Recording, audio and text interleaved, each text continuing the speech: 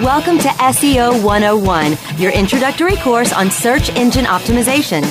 So, turn on your computers, open your minds, grab your mouse, and get ready to get back to the basics. SEO 101 on webmasterradio.fm is now in session. Hello and welcome to SEO 101 on webmasterradio.fm, episode number 344. This is Ross Dunn, CEO of Stepforth Web Marketing, and my co-host is John Carcutt, the Vice President of Strategy for Reflexive Media. Today, we have a special episode for you. We are interviewing Mike Blumenthal again, Chief Delegation Officer at Get 5 Stars and co-founder of Local University and Get 5 Stars. How you doing, Mike? I am doing great. Hey, Mike. You forgot affectionately known as Professor Maps. That's his favorite one, I think. It's my favorite one for Mike. And remind everyone why. It's the only nickname that has ever stuck more than a few minutes. So interesting. And remind everyone why it's Professor Maps? Well, I was given that name by Aaron Woike and Mike Ramsey. It was half in jest and half serious. I spend a lot of time staring at Google Maps and Google Local. Part of every day, I just look at search results. I don't do anything productive. And so that's part of, and that has turned into a vocation for me. And then when I present, I have a tendency to be somewhat pedantic. So I think that they were poking me a little bit about how boring I can be. Never boring. No, and today's going to be nothing but exciting.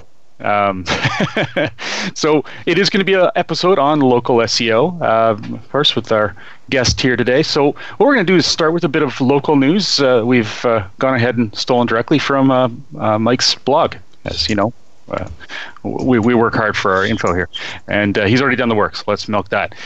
So the first one up here is that the title is Google updates Google My Business websites to include posts as they pass 1.25 million sites created. So first of all, Google My Business websites, what are they?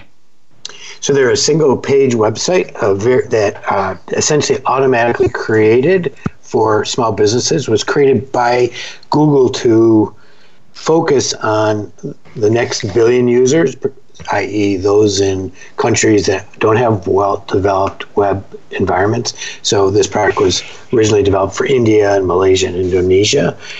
It's super easy to build a website with, but what we see is about 25% of the websites created on, and they've been building, let me step back, it was first released in June, and 5,000 of these have been coming live every day, day in and day out since then, so they quickly passed the million.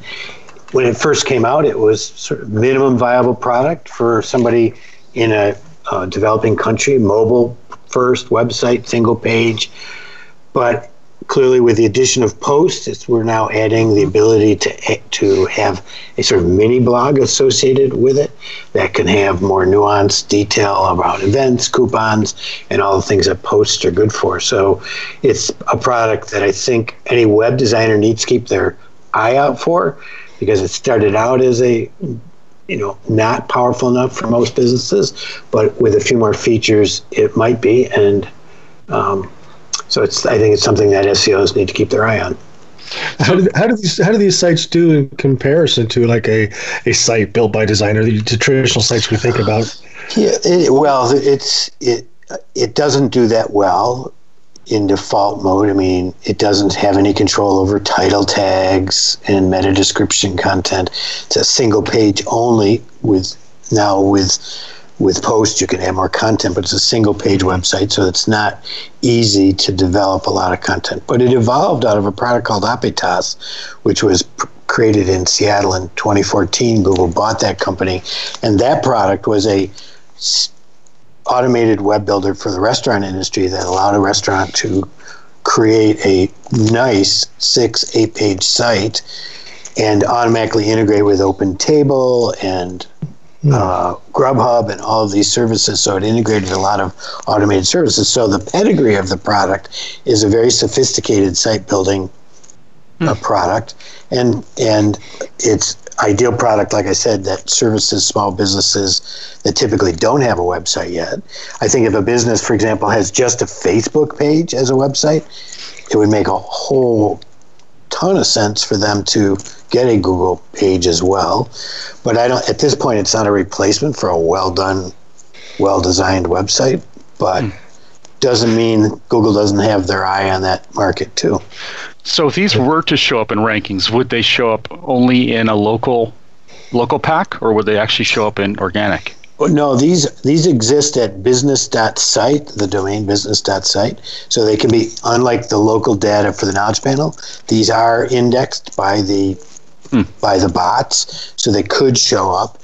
Given that there's no significant control over title tags and meta description, and there's only one page of content, it's hard to get them to show based on relevance. But one presumes if you did some basic link building, you'd be able to do it reasonably well as you could with any single page site. Like I said, right now it's a niche in the developed world, a very small niche for businesses. For example, if you were running an SEO company or you were just getting started in business and you couldn't afford anything more, I think it's a viable place to start. Sounds like it has a good shot at doing, if you had a unique business name, of at least being able to show for brand type searches, to give a little bit of presence. Exactly. Yeah. Interesting. Well, it's, there's been a number of discussions over the years about Google, because they've done websites before, haven't they? And they fizzled, right? Or yes, something similar. I think they maybe have had 3 or 4 website building products, and they haven't done well. This, though, if you can see the arc of this is quite strong and quite powerful, and it's clear. Came out in June, so this is the first update. It's clear it's on some sort of updating development cycle, which means that in 6 months or a year from now, it might be more powerful and more useful. But as it is, it serves the real entry-level business to get them online and for Google to learn more about that business. So I can just imagine the question I'm going to be getting very soon. I haven't actually had it yet, but it'll come soon. Would there be any benefit if we had this as well as our website? Yeah, there's as much benefit as any orphan page on the web. Exactly. Which is no. I mean, Google doesn't give these any preference over any other web page. It's just a single page. You can link from it to someplace else, but unless you're going to go to the trouble of building prominence around this page organically, then it wouldn't do you any benefit. If you're going to build prominence around a page, why do it around this page? Why not do it around your site? It's the question I get at least every 2 weeks. And usually I'm met by quite a bit of resistance. Clients are convinced they're going to use all these domains they bought years ago to build other sites. It's so hard to convince them that it's not worthwhile. I recently convinced a prospect, they're not a client yet, but a prospect who has under the impression that it would be really beneficial for them to take all the content on their site, divide it up into categories, and put each of the categories on its own subdomain and get rid of all the content on their primary domain. And put it all on subdomains. I don't know where these ideas come from, but it's amazing what they think of. Probably some of that content that's out there that still doesn't have a date on it. I hate that. I hate seeing content like that. Unless it's truly evergreen, it should not be like that. And you see it so often. Anyway. Okay, well, the next one up here is that, and this actually, I really appreciated this. It's a nice update, is that Google My Business is now officially supporting video. Now, for those out there who don't know anything about this, of course, we'll get into a little more, but this video is only available in the company details. This is kind of like, you can post some video about your location, right? Correct. It gets associated with the knowledge graph for that business, so it gets uploaded either by customers or by the business and is visible when somebody clicks into the photos. Although on Twitter today, I noticed that the Google My Business support team noted that there is a problem with the upload feature, so you can upload it, but they're not showing. Engineers are working on it. It's obviously a bug. So what's the difference, Mike? So we've been able to add video to a business listing for a long time. What's the difference between what we used to be able to do and what they're supporting now? What's the difference? Well, there has been no in terms of Google My Business, you've been able to add video to, say, Google Plus, but not to the Knowledge Graph. Mm-hmm. You've been able to add video to YouTube, and that might be associated with a local account and visible through Google Plus, but it wasn't visible in the Knowledge Graph. So this is video that gets uploaded. Google separated Google Local from Google Plus over the last 3 years, somewhat painfully. And now Local doesn't have its own page anymore. It just exists as data in the Knowledge Graph, and Google then calls that up and inserts it into the web results at an appropriate time.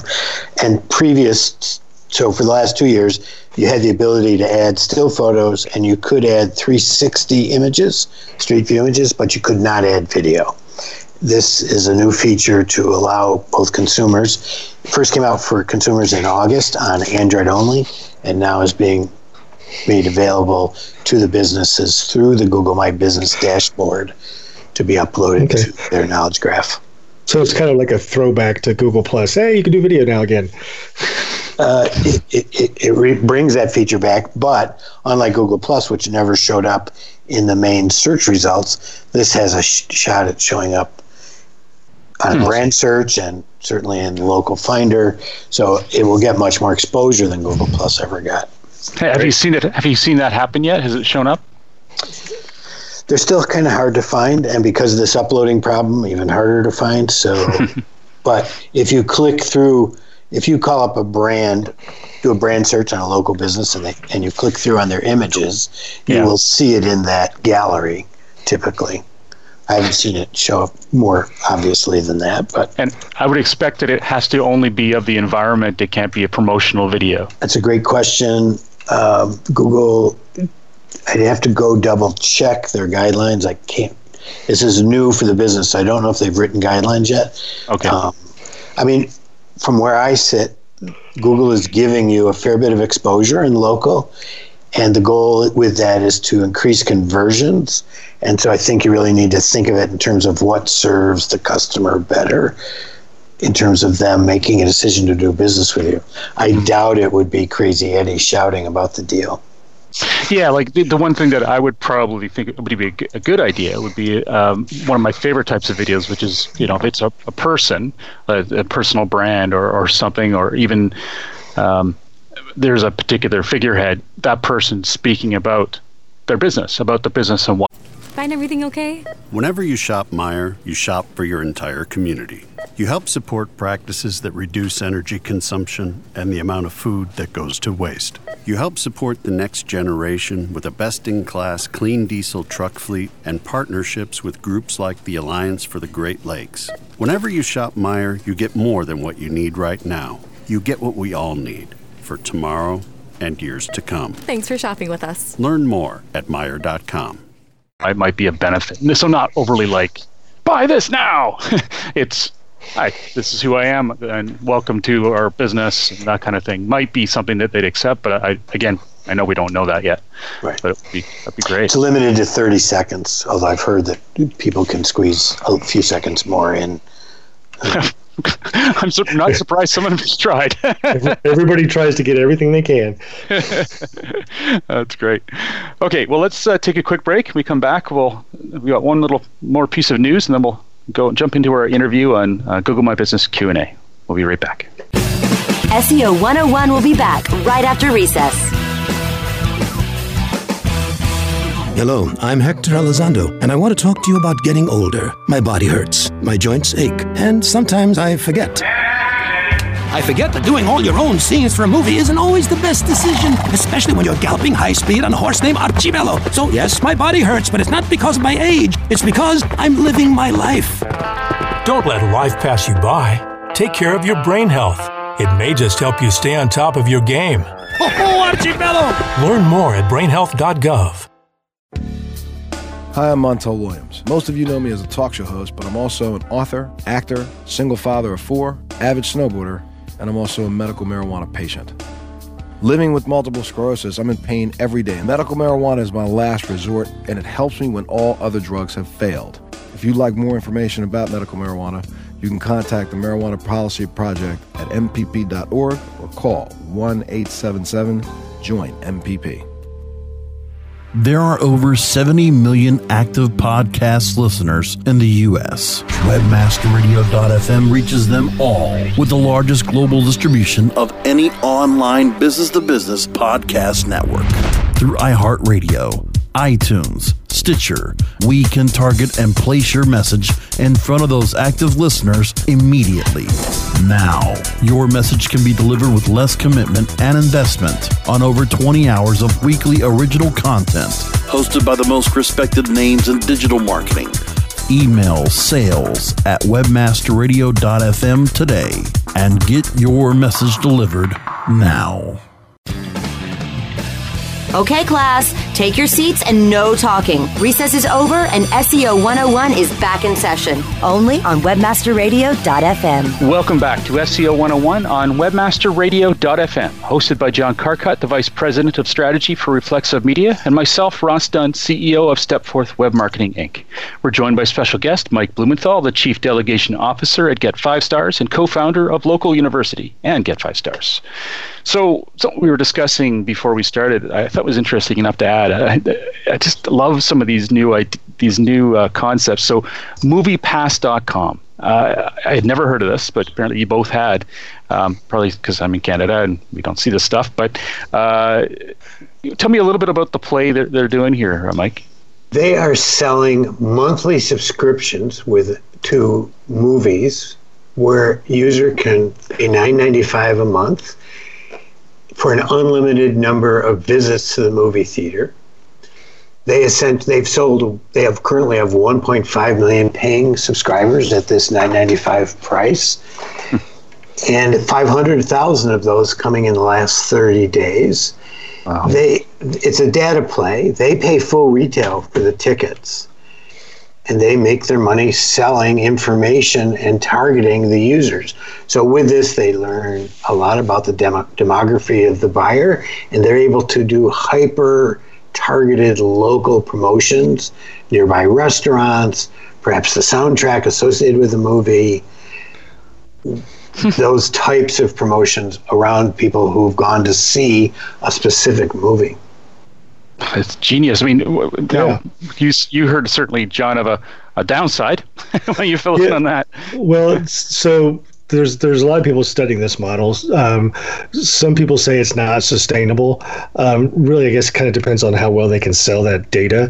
But there's also the fact that the traditional movie theaters, while they say they like the subscription model, they can't get behind what MoviePass is doing, and AMC has actually started a lawsuit against this, kind of tied to the fact that they're trying to position it as these guys are reselling their tickets, and the tickets have some language on them saying they're not for resale. Not sure how that works, but it's going to be really interesting to see where this goes. The subscription model for movie theaters, the first one of the major chains that takes this on, I think, and does it well, it'll catch on. But having a third party come in and try to do it to the movie industry without really getting the buy-in of the theaters, it's going to be messy. I wonder what the cost is to do the advertising, because we're talking many business owners right now, whether or not this is of any interest to them and what it would cost. I mean, the place you'd show up would be on their site when people are going there, or when they get the pass. I don't know. It's very interesting. I haven't actually used the service. It's conceivable to me that they require a mobile phone number because it's a mobile app, and you may have to give them permission to text you. So it's conceivable that promotions could come in via text or by email, or by the app itself with alerts. Yeah. And I really think the idea that you talked about, Mike, where they're selling the data on the back end is going to be the only thing that makes this sustainable. I'm looking at an article from The Verge right now that says, so the average fee is $9.95 a month to join the service. The average ticket price that's paid is $9.33. So according to The Verge, if a subscriber would only need to attend 2 movies a month to put MoviePass at a loss. So they're not going to make this, they're not going to have a sustainable model by using ticket price sales alone. They have to do that data play to make this even come close to sustainable. And so that's going to be where it really fleshes out. They got to be able to get that data. And also, like looking and reading an article here too, if based on that too, if they have any legal action, it's just not worth it. I mean, at this point, it says, I'll quote it here from Business News Network, I think it is. AMC Entertainment Holdings, the world's largest theater chain, is weighing legal action against MoviePass, so it's not doing it yet, over its low-cost cinema subscription, saying the service is unsustainable and bad for the industry. But they don't actually, end quote, but they actually don't have any problems with subscription programs. They just don't think this one is one they are cool with. I wonder why. Here's an actual quote from AMC. We are actively working now to determine whether it may be feasible to opt out and not to participate in this shaky and unsustainable program. They're not happy. Holy crap. So back in 2011, it was $50 a month, the first trial of MoviePass. Wow. They got down to $9.95. They must have a compelling business basis to do $9.95. Very interesting. So how does this play locally, Mike? So we talk about this as a local business play, and this is SEO 101. So how do we tap this back into search at all? What does this mean? Well, it's not so much a search play as it is a hyper-local targeting play. It's another avenue that certain businesses could be able to take advantage of. For example, if you were the Applebee's across the street from a Carmike Theater, and you knew that your primary demographic was 35 to 45-year-old married couples, you could highlight desserts after the 7 o'clock show in the app of the user. So I don't see it so much as an SEO. I do see it as a marketing technique. And they're trying to create a new marketplace of moviegoers. So if you can control the marketplace, then you don't need SEO. That's great. And I guess part of their direct competition is going to be the apps that the movie theaters themselves have been pushing hard the past couple of years as well, right? That could be why the theaters are up against this, because they're going after that same kind of marketing play, and they become direct competitors from that perspective.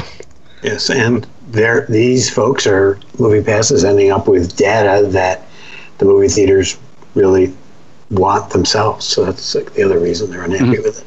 Mm-hmm. I love ideas like this. It's brilliant.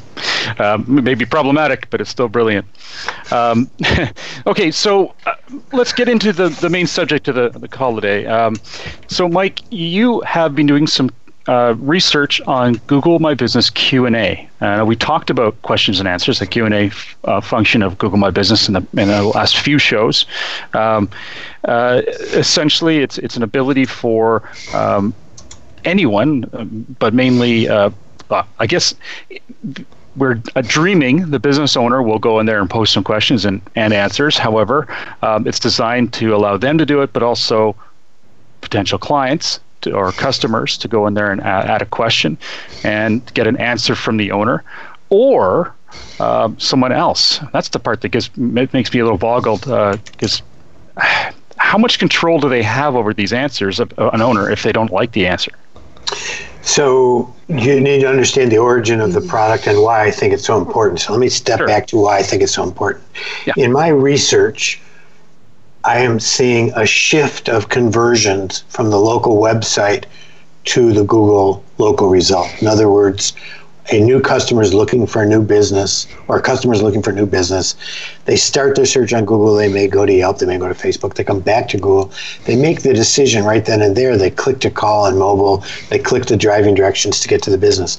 In my research and a case study I did, 70% of critical key performance indicators, things like click to call, things like driving directions, were taking place directly on Google. These people were not coming to the website to do it.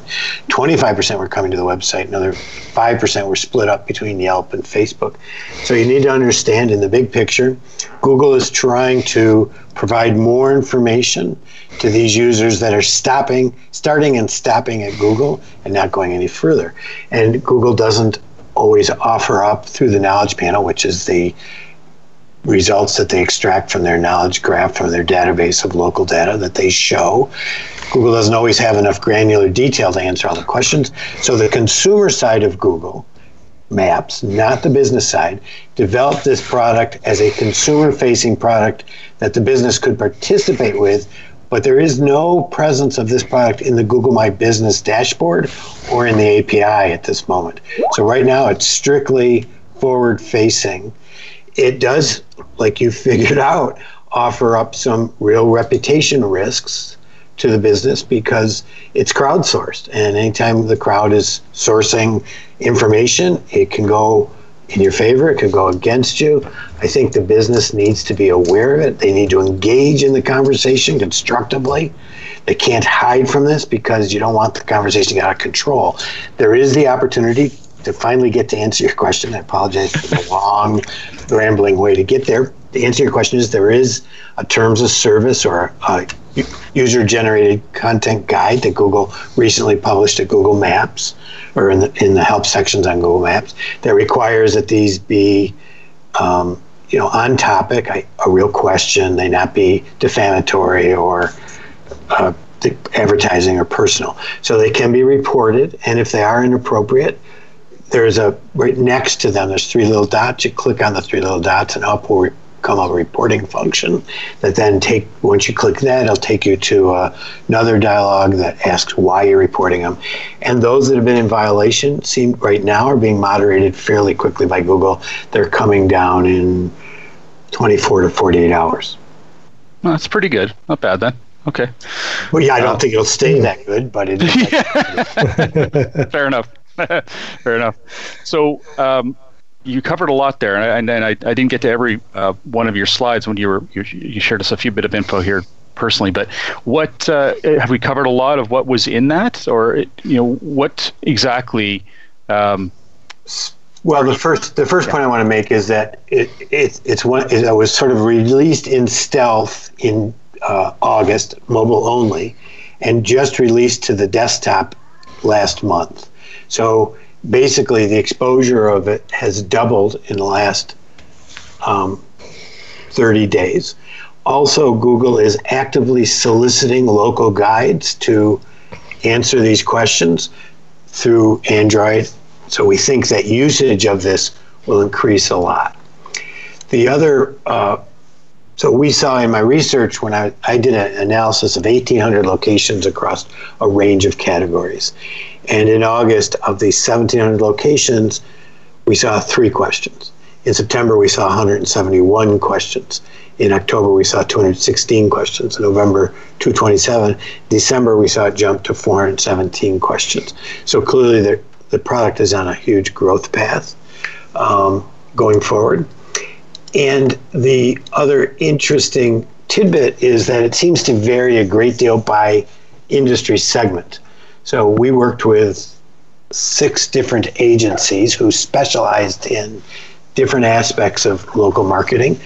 One who dealt with car dealers, one who dealt with employment agents, one who dealt with dentists, one who dealt with fast casual restaurants, one who dealt with the insurance industry. This is through Get 5 Stars, and one who dealt with plumbers and electricians. And what we saw was a huge difference. For example, car dealers, 35% of all car dealers had questions on their knowledge panel, whereas 14% of dental did and 3% of insurance agents did. So it varied a lot by market segment. When we looked at big box stores like Target, Home Depot, Walmart, Staples, almost 90% of those locations have questions on them. Interesting. Yeah, and I mean, I was looking at the dental segment here. Obviously, it's of interest to me, even though I had the business being a dental marketing company. But you mentioned here that the reputation type questions, it was 11%. I'm surprised that's actually as low as it is. Service offered was 32%. Huh. Interesting. Hey, Mike. Sure, go ahead, John. Sorry. Real quick question. The Target one interests me with, those big box stores and all those locations with questions. Is there a clear differentiation of questions related to a specific location versus the brand as a whole? They run the gamut. In the large boxes, we saw less questions that violated the terms of service, more questions like, do you carry this product, or how do I get in touch with the manager, those kinds of questions. Some of them were local in nature. When was this location built? A lot of them were bigger questions about product lines they carried. In the big boxes, we saw about 15% of the questions violated the terms of service. But as Ross was pointing out, in the dental segment, we saw a much bigger percentage, 24% questions violated the terms of service of Google and were eligible for being taken down. Of those, 11% were not reputation questions, but reputation comments. And some of them, and again, remember, these can show up on your brand search at Google. So in the auto industry, I saw this one, this is the worst experience I've ever had trying to purchase a vehicle online. Well, that's a violation of the terms of service. It's a statement, not a question. It doesn't really serve anybody's. And then, and this was in the dentist industry. This one just made me fall out of my chair. Quote, why are there still drug addicts and thieves still working in this building? And why is the office manager covering for them? And so it was a question, but it's not a question that any legitimate business would want on their brand page. No. But did it technically violate terms of service? Well, I think it did get taken down within 24 hours. Now, here's another one. This one is a little subtler. Does any other black person feel like this store is racist? Oh, my goodness. So that one hasn't been reported yet, so I don't know whether that'll come down. But these are questions that it uses an upvoting system. So the questions get ordered by the number of thumbs up that occur on a question. And if a question has at least one vote, it can show on the front page of the Google results or in the local search results. So a question can show very broadly on a brand search. Clearly, businesses don't even know this is happening. So when I saw this product come out and I saw that Google wasn't reporting on it to Google My Business users or to the API for enterprise users, I got my underwear in a bundle, and I felt like this was totally inappropriate, and I went internally at Get 5 Stars to advocate for a product that would report on this and alert people to these and give them a path to solve it, because I see it.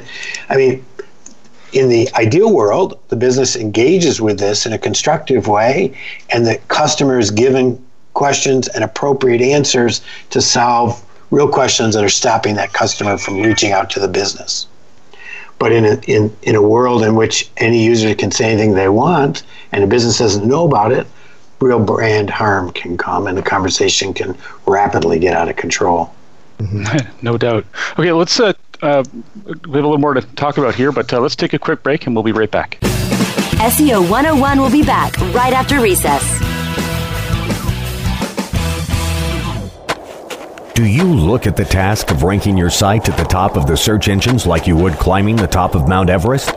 It doesn't have to be. TopSEOs.com knows how hard that climb can be, and they can make top ranking a reality. Top SEOs sends you to only the right search vendors and agencies that they know will work for you. Since 2002, TopSEOs.com has reviewed and researched the best search engine marketing agencies and solutions providers. Don't risk the cost of falling off the proverbial peak of search rankings. Let Top SEOs give you peace of mind. TopSEOs.com, the independent authority on search vendors. Webmasterradio.fm is the destination for education, entertainment, and engagement. Engage with our panel of on-air experts and peers by following us on Facebook, Google+, Twitter, and LinkedIn. You can listen to Webmasterradio.fm on air or on demand from our website or through iTunes, Stitcher, or however you get your podcasts. Interact and stay informed. Just search for Webmasterradio.fm.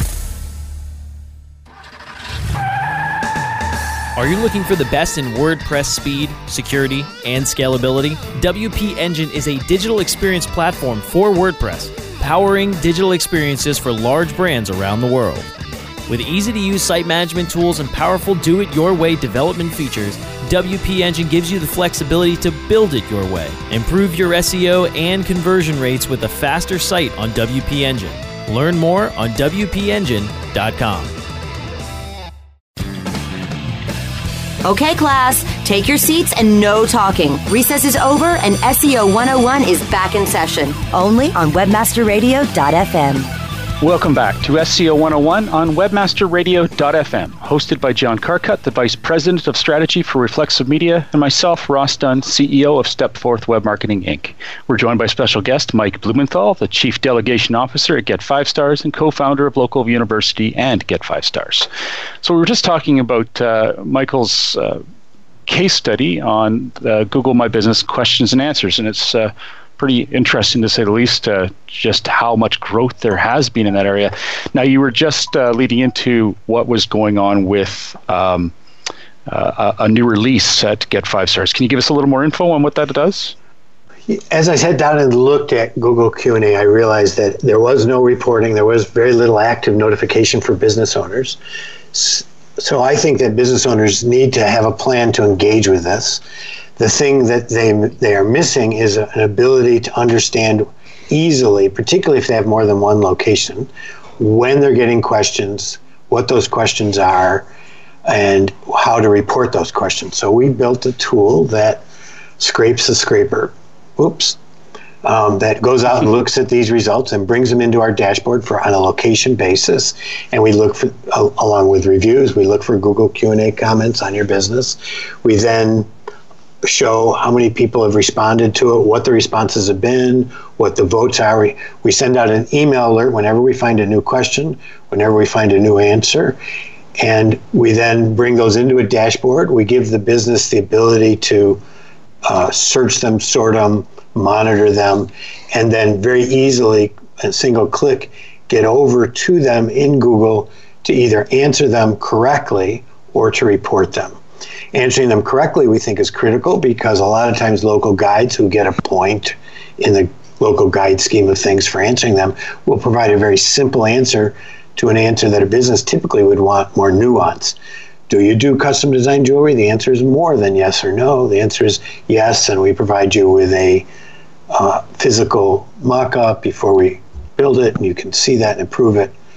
Whatever the answer is, it's more nuanced than yes or no. We're seeing a lot of local guides providing yes or no answers, which really don't help the customer really make the decision. So we built a tool to deal with this glaring hole in Google's approach to small and medium and large businesses. Like I said, this becomes infinitely more valuable once you get beyond 2, 3, 4, 5 businesses. It becomes much more valuable because how can a brand manager, for example, even know this is happening if they're not monitoring it? So,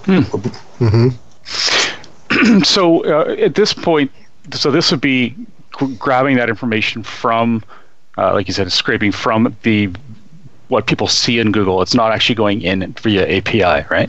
Right. Google has not built an API yet. As soon as they do, we'll be the first to jump on it, but they haven't built any alerting system around this either. And so, like I said, it occurs in a vacuum that businesses don't know about the Google Q&A feature, or they're just starting to realize it's there because it's just starting to show up on the desktop. And then how do they stay on top of that? So our product deals with those questions. Now, obviously, our product should be part and parcel of a bigger plan, and I think that many businesses need to think about how they're going to get in front of this to create a positive social context, a positive social environment, so that the conversation is helpful, not hurtful to their brand. And I think that requires some thought too. I think that the business needs to sit down and figure out what type of questions are actually being asked. I sat down with a couple clients and I said, let's go over your phone calls for the last 2 months. What are questions that people asked that if they knew the answer to, they would have come in without calling you? And we had them write those down, and then we posted them in the consumer voice. In other words, in the first person, instead of it from the business voice, we posted them at the Google Knowledge Panel for the business. That's great. So I got a question for you, Mike. So I personally have been really digging into voice search a lot recently, and it's one of those things. It's where mobile was 5 years ago. It's just starting to get some attention, but even less than that is how voice search is tied to local, right? And in the standard voice search, you can kind of connect it to the answer box. And there's a lot of the answer box things will come back as answers if you ask your Google Home the same question, that kind of stuff. Do you see any tie-in potentially in the long term? How the Q&A here could tie into voice search? If I want to ask a business, does my local Target carry this product? Is that going to come from potentially a Q&A? I did ask Google this question. I was invited out for the Top Contributor Conference in early November. Generally, in a broad sense, the response was, we don't know how good the quality of the data is going to be, but but you can be rest assured that if they find good quality data, they will use it. So I think that it could be very granular data that they might not otherwise know about a business. And the example they gave when they were showing me the product was, does this bakery create gluten-free bread? And the answer would be yes, they create gluten-free bread. They have it in 3 different styles. So in that situation, it's conceivable that it would be a piece of information that otherwise Google wouldn't know, and they would be able to return a search result around it. Whether that speaks to voice, I don't know. It does speak to a limited subset of answers that Google wants to deliver to the broad range of inquiries. Remember, they get 15% of all queries every day are queries they've never seen before. So, and local is generating a massive number of these queries because a lot of them are occurring. They may start out at voice and then they end up at Google, but so a lot of them are very long tail questions with a lot of words in them. Mm-hmm. And I think you're right. It could someday inform search results. I wonder if it'll actually go to the next step and actually become a question from Google on behalf of people who have perhaps asked the same question a number of times through voice. I know there's a few steps away, but it's interesting enough. At this point, too, the data is a little messy, and I don't know how they would make sense of it, but they've got a lot of hardware and they've got a lot of capability in engineering. But from where I sit, the problem is shorter term, and the problem is on threefold. One is you want your customers to call you, and so having this populated with good questions is certainly going to do that. You also want customers to get answers to their questions. I noticed in 6% of the dental topics that were there that they thought it was a real-time system and they could make an appointment through it. So there was some misunderstanding by users as to what it was for, and there was some frustration because of that, which you don't want your businesses feeling. I mean, if that's the case in the dental industry, you might want to consider about using the new Google Chat feature for that page. If you're seeing these kinds of questions in your knowledge graph, then maybe you want to turn on that chat feature so people can chat with you in real time. So I think there's some intelligence that can be gained from these questions as well. Have they enabled sorry, go on. Well, then I think that the business, after they monitor them, want to be sure that customers are getting adequate responses. So part of the plan needs to be, after you know that you got this question, you look at what other people are responding. A lot of times you want to become I think you should become the authoritative voice to answer these questions in a more nuanced way, and then encourage your customers, encourage your employees, encourage your marketing people to upvote your question, the good questions, the one that show you in a good light, so that they show more prominently. Does it make sense to, if you're a small business and you're focused on search and you're focused on social and you have this stuff and you've got a person already doing this kind of work on social, to consider Q&A actually part of that social marketer's duties to kind of stay on top of those questions, because they're already doing that in the social space, right? Yeah, so whoever's dealing with your review monitoring should be monitoring this as well. I think it's part and parcel of the same. I mean, it like you said, it's a little more social than reviews because there's multiple people can answer, there's upvoting, you can contribute to it, but it still is it affects your image, It affects how people perceive you. It's a conversation that's going on right now without most businesses that I think you want to engage with. So I would agree with you. Whoever's dealing with review monitoring and social monitoring should probably be dealing with this as well. And I see it as a great add-on for agencies as well, as a possible packaging where they actually help the business write good questions. They help the business post them. They monitor, hopefully using Get 5 stars. They respond. They report and most importantly, they report the ones that are violation of terms of service, so that you can keep the conversation on an even keel. You don't want the conversation tilting towards some of those examples I gave before. Is there a maximum number of questions that a business can have? No, Google currently has 101 questions on their Googleplex knowledge panel. I don't know what the maximum number is. There probably is a maximum number. I don't know what it is. Someone's going to push that. Yeah. Just as a note, I did an experiment on the Googleplex one. When I went there was 85 questions, and I found a question that I thought was interesting, and it was somebody called me, said they were Google, they wanted $399 and threatened to take my listing off Google if we didn't pay them, which is a recent scam that's been going around in local. And I responded that it was a scam and it wasn't Google, that you should ignore them. And then I went out on Twitter and I asked my good Twitter friends to upvote the questions and the answers. And now that question shows on the knowledge panel. So there is this problem that it's a straight upvote system, which means that it could be used for negative reputation work, or it could be used for positive reputation work. It's not hard to manipulate it. Again, another reason why an agency or a business doing this for themselves would want to be monitoring it. Cringe. Interesting. Hope we don't see that happening. It's always the worst. Trust me, we were already seeing it. I know. SEOs don't do evil things. What are you talking about? I'm dreaming. I know. Well, along those lines, it's another vector for when a business goes viral, as Bedlam Coffee did in Seattle a couple months ago. This becomes another vector for haters who think they know something to post derogatory comments about the business. Yes. So it does happen. And anything we've seen previously with reviews or social media will happen here as well. What's amazing to me about this, though, is it's a very high visibility. I mean, it's the front page of Google. And so in that sense, it becomes more important almost than any other social presence a business has. Are you seeing these Q&A show up in any other types of knowledge graphs other than just business listings or business brands? So if when you bring up a 3-pack, let's say jewelry, Williamsville, New York, and in there is Barbara Oliver, and you click into the 3-pack, you go into what's called the local finder where they're all listed. It shows up in there associated with each business.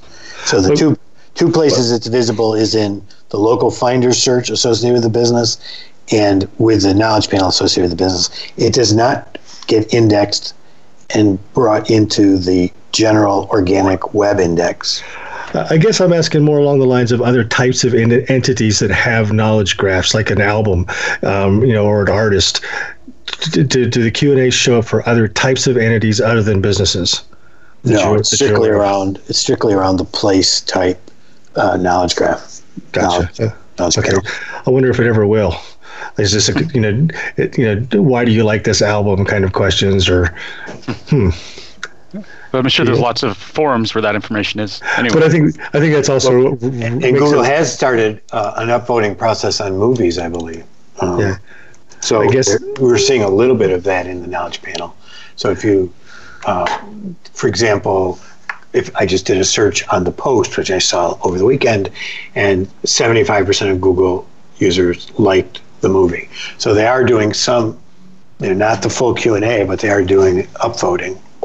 And I just asked because we talked about how SEOs don't do evil, but they could. It's potential to leverage this for nefarious reasons. As it gets outside of businesses, that activity would probably expand exponentially if it moves outside of the business. Well, I certainly say on behalf of my clients, thanks for building this into Get 5 stars. We use it and love it. So I'm looking forward to seeing it online. When is it going to be available, Mike? We're releasing it to public use for all people who have what's called a pro account. We have multiple levels of account. The basic account includes 5 review sites. The pro account includes email plus SMS plus 10 review site monitoring plus Twitter monitoring plus Google Q&A monitoring. So it'll be available January 23rd, I believe, is the actual release date. So, all right, awesome. Next weekish. Next weekish, yes, next weekish. Perfect. Hopefully, at some point when they do add an API, knock on wood, they will add the ability to track when people make suggestions of changes on your profile as well. My pet peeve. Well, as a note, Get 5 Stars does have an API for Google Q&A. So if you are a large brand or multi-location and you have a dashboard and a little bit of programming savvy, you can bring this data directly into your own dashboard from our product. Very nice. Very nice. Well, on behalf of myself, Ross Dunn, CEO of Stepforth Web Marketing, and John Carcutt, the Vice President of Strategy for Reflexive Media, thank you for joining us today, Mike. Really appreciate it. Thank you very much for having me. I always enjoy talking to you guys. And as you know, I love talking. So you give me a platform, I'll talk. And and it wasn't boring at all. It was fascinating. So there you go. Yes. But I'm still gonna call you Professor. Yes, indeed. Thank you. Well, I assume from your lips it's a compliment. Yes, it is. Absolutely. Well, to all our listeners, have a great week, and remember to tune into future episodes, which air at 1 p.m. Pacific, 4 p.m. Eastern, every Monday on webmasterradio.fm. Thanks for listening, everybody.